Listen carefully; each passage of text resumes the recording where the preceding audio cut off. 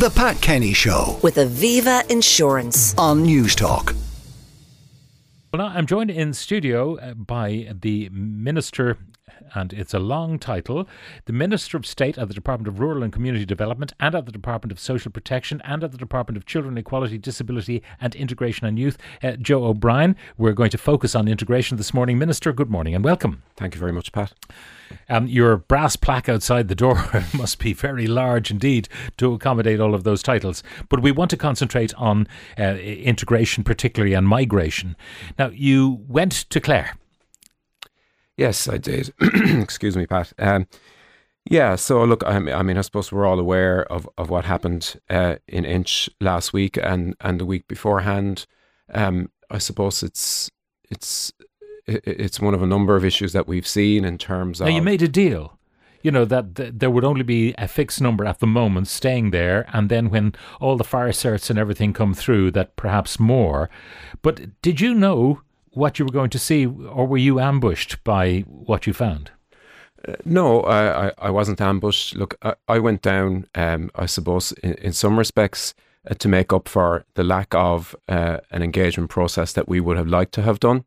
The difficulty that we have at the moment is that when we get new international protection accommodation agreed and contracts signed, we have to move it as fast as we can because we have still a number of people unaccommodated, still some people on the streets. That means that we don't have the running time that we would previously have had in terms of being able to engage with the community. But did you always, even when the pressure wasn't on from, particularly those seeking international protection? Previously, we would have had a number of weeks at least on running. The problem with Inch was it was a matter of days. And I think in that period of time, it's very difficult to get the message conveyed that we want to in a coherent way, in a way that can involve dialogue. Okay, so it didn't happen, but you went down and you had dialogue. Yeah. What did you make of their concerns, though? Because, it's the kind of hotel, when it was open as a hotel, with some holiday accommodation exterior to the hotel, that you drive to. I mean, it's out of the way, to put it mildly. So you'd expect tourists, families with cars, to fetch up there and spend their holiday there for a few days and tour maybe the county. If you were living there permanently, there wouldn't be a lot to do. To be fair, and I met 5 people, the 5 people I met, all their concerns were quite reasonable, and a lot of them had to do with actually the welfare of the men staying there, and as you mentioned, the transport connection options for the men staying there as well. Now, it is part of the contract that there is transport on site and that the men can go in and out to Ennis on a regular basis during the day as well. And a lot of what they were asking about was in terms of supports for the men as well. And I suppose I've committed to, and we've started the process of developing a support and educational programme for the men, and that has already started. It started earlier this week as well, because they wanted to see that the men were in a good position to actually move on and get involved, work eventually as well. We do hope they'll be able to work within a period of time as well. That should kick in a month or two as well. So a lot of the concerns were reasonable. And I think in all of the new places that we've opened, a lot of the concerns have been similar. And it's that first week is always the most difficult because it's a new location, it's a new set of people in there, often it's new management as well, and the community is new to the idea as well. So it's often the hardest point in the journey of a new accommodation centre. Now people are making reference to the fact that you have a large enough cohort of men, young men, in their maybe late teens, early 20s, 30s, whatever, all together, and that's not a normal social milieu. Perhaps in a boarding school it is, but it's not a normal social milieu, and that kind of compression can lead to problems. People from varying different backgrounds, varying different experiences, many of them claim to be, the victims of war. God knows what they've seen. How do you justify that kind of milieu? Because it wouldn't seem to me to be the ideal social mix. Well, it has to do with the configuration of the buildings and how we can accommodate people as quickly as possible. I would say there are many locations around the country where it's working well, and while there might have been concerns with some of these at the start, it does work well. I mean, where they're all male cohorts. Yes, Borrisacane is a good example. Rosscray.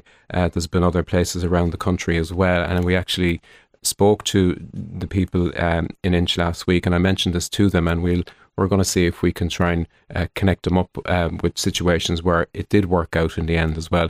Look, it's all about pressure and space and how quickly we can give people shelter and safety, and the kind of buildings that we can do that as quickly as possible. The numbers have multiplied this year of those seeking international protection. We know all about the Ukrainians who have a special set of privileges under EU law, but the numbers seeking international protection have multiplied. They've actually gone down a little bit on last year, in terms of the trends, in terms of January and February, Gone down, but they're still very significant, and they're still much higher. If you go back to 2019, for example, we're still dealing with large numbers as well. And now, why do you think that is? Because the war, the world is a war-torn place. Yeah. There have been famines, crises, disasters ongoing in various parts of the world. Add into that the war in Ukraine. As I say, they're a special case. But why do you think that we're getting such an influx of people from disparate parts of the world to Ireland? It's not just Ireland, I suppose, as well. It is a European phenomenon. All European countries are experiencing this at the moment. I think there's multiple reasons for it. I think COVID and the ending of COVID, obviously people's ability to exit a country and get out of a country during COVID was very, very limited. I think that's definitely a very real factor. But as you said, there are conflicts all around the country of different kinds as well. And we are seeing quite a large movement of people across the world at the moment. And Ireland, as one of the better off countries in the world, is going to be one of the destinations. And I think there's an acceptance at government level and indeed at European level. Our reception and accommodation systems for people coming in here seeking protection need to be bulked up significantly. Now, what do you mean in terms of quantity? In terms of our scope of being a scale and scope of proper reception centres to be able to take people in and assess their applications quickly, it needs to be of a larger scale. Like the white paper model, I think, is still the template in terms of how we do this, where we have large reception centres, purpose-built, probably that's going to take forever. State land. We're looking at a site already to get the first one going in terms of But it's going to have to be built from scratch. Most likely, it's possible that we will be able to acquire other ones as well, suitable buildings as well. And then the phase 2 of the white paper would involve community-based accommodation as well, which we have started on that as well. That said, we're not as advanced in it as we possibly are. But ultimately, I think we're potentially looking at an accommodation system for people here seeking protection that could be 3 times what we had last year as well. And that's what we probably need going into the future based on current patterns. Now, we know the stories about people arriving here with no papers, and they arrive on airlines, and we had a report from Barry White about that. That seems like a ridiculous situation, that they've got on a plane with papers, they fetch up at immigration with no papers. Now, I understand there may be people who are, people smuggling effectively, and that they're being paid by the people, they're given a passport, it's taken from them by this people smuggler before he or she gets off the plane. They collect all the passports and so leave these people still on board the aircraft, ready to deplane with no papers. Is that what's happening, or are people deliberately trying to mislead? I think it's very important to try to put your step in someone else's shoes here when they're in a country that's got an oppressive regime, that's very often a failed state, where there's very questionable human rights standards in many cases.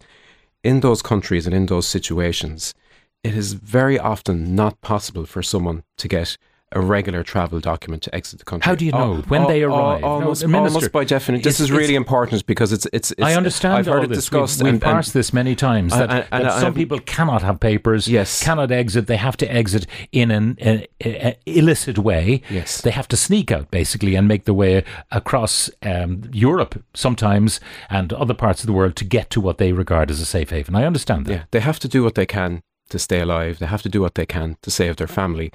That has been the case for a long time as well, and sometimes that will mean using documents that are not standard documents. And there are many people who have done that legitimately. They have a legitimate claim, and they've been granted status because of their legitimate claim as well. And how do you know? Will do anything to get out of the country. How do you know if your when life you or your don't family have is in danger? The identity of the person because they've no legitimate papers? How do you know who you are letting in? There's no way to check up. There's no kind of DNA check or fingerprint check or any biological check that assures you that people are who they say they are. There's a whole very detailed process the International Protection Office undergoes. They have detailed country of origin information. They have lots of procedures and checks and balances in terms of delving into someone's case as well. And there's a whole interview process and repeat interview process and verification of documents and efforts to get other documents and verify stories and so on. do they take pictures, for example, of someone who claims to be from a particular country and try to get in touch with the authorities of that country to make sure that, for example, they're not a criminal, not a wanted person? I don't know the detail of it, but what you described there could actually be extremely risky for someone whose life is in danger and they fled a particular country and regime and are trying to hide from that regime. But and get how safety. do you assure yourselves that the person who says they're fleeing from this, that or the other is in fact fleeing from this, that or the other? How do you know? As I said, the whole set of processes in terms of interviewing, checking, looking for other documents, verifying, looking at country of origin sources of information as well, and liaising with other authorities in other countries as well. Country of origin, though, would be difficult if there is a dangerous regime there as well, and the person has fled from their life. But there are extensive checks and balances, and not everyone gets refugee status in the end of the day either as well. That's important. Yesterday on the programme, Barry White had featured two people who were living in tents, only arrived here in recent days. One came from Tunisia, had lived in France for quite a while, and then eventually got into a container at the payment of €1,000 to some people trafficker and fetched up in Belfast and took the bus or the train down from Belfast. Now, someone who's lived happily in France and whose second language would certainly be French rather than English. You're wondering, how come they end up in Ireland? I actually listened to that interview and there was no indication that the man lived happily in France. In fact, if I recall... Oh, he said he was being pursued. But France is a huge country. Yeah. From the tip of it to the top of it, it's infinitely larger than many, many times larger than Ireland. So, I mean, is it credible that someone is coming to Ireland simply because Ireland is a safer place than the UK, for instance, because he came from Belfast? He had therefore already entered the UK. Look, I mean, we're kind of getting into the weeds. I mean, Tunisia and France have very strong connections. But you got to ask yourself what the man is running from if he goes into a container and he expressed his awareness of the danger of going into a container and he paid €1,000 to do it as well.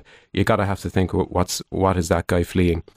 So I mean, it's dangerous. It's very dangerous to second guess people. What is he looking for? I mean, the word is out that our social welfare system, our benefit system, is actually quite generous.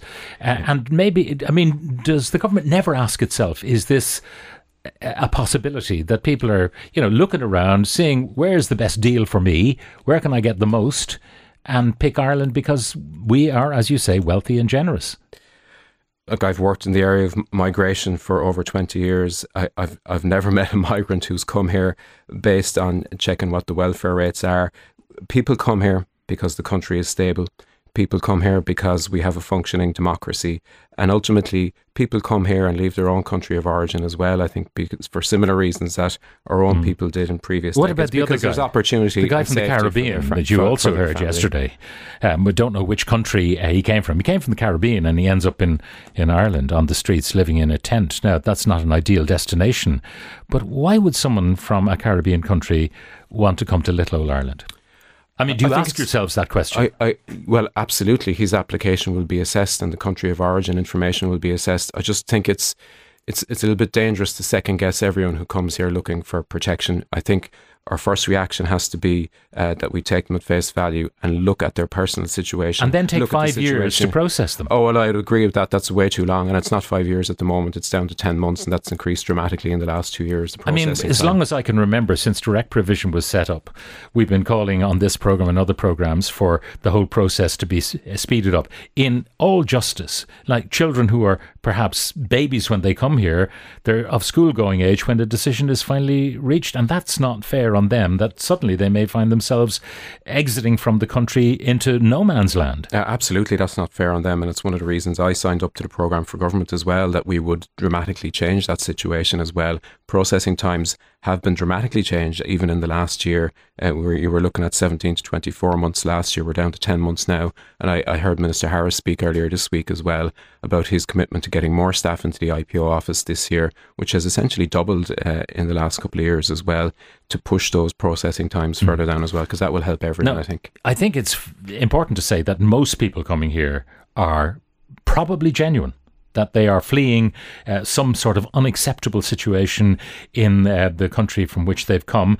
There used to be the whole Dublin Convention thing whereby people had to stay in the EU country in which they first landed. Whatever happened to that convention? Dublin Convention is still valid. I mean, I would say... But why does it not hold? Because people cannot actually fly from many places directly to Ireland. They have to come through a third country. You will see in a lot of those cases their case being transferred to the country where they landed as well. I would say a lot of people come here and genuinely make an application under protection. They may not get it. That doesn't mean that they weren't trying to scam the system in any way. They just possibly didn't understand that their specific circumstances wouldn't fit. And if you have an opportunity to make your life safer, to protect your family, and if you think an application for protection will do that, I can understand why people... No, I can understand that totally. But also we've been pushing again and again for a proper visa situation. There are economic migrants who are looking to have a better life for themselves and for their families. Absolutely nothing wrong with that. Generations and generations of Irish people did precisely that. Why not just have a proper visa? You're like an economic migrant. We need workers. If you're qualified, you're willing to work, in you come, but we'll give you a visa. What's wrong with that? Yeah, we do have that. It's the work permit system. Minister Coveney is over that. We've seen tying people to particular employers, which has given rise to scandals in the past. It's opened up quite a bit because of the labour situation at the moment as well. In terms of the occupations where you can get a work permit, it's broadening almost every month, I think, in terms of what is an eligible occupation to apply for a work permit for. And you've seen the numbers have gone up recently as well in terms of successful work permit applications. Now, how many centres do we have right around the country for immigrants who are maybe in the process of being processed? Gosh, you on the spot there now. I don't have the full figures. No, but I mean, we're talking about more than dozens. We're talking about... Well, since January last year, I know we've opened 150 new settings for international protection applicants. They will be of very varying size, from down to 10 to a couple of hundred people as well.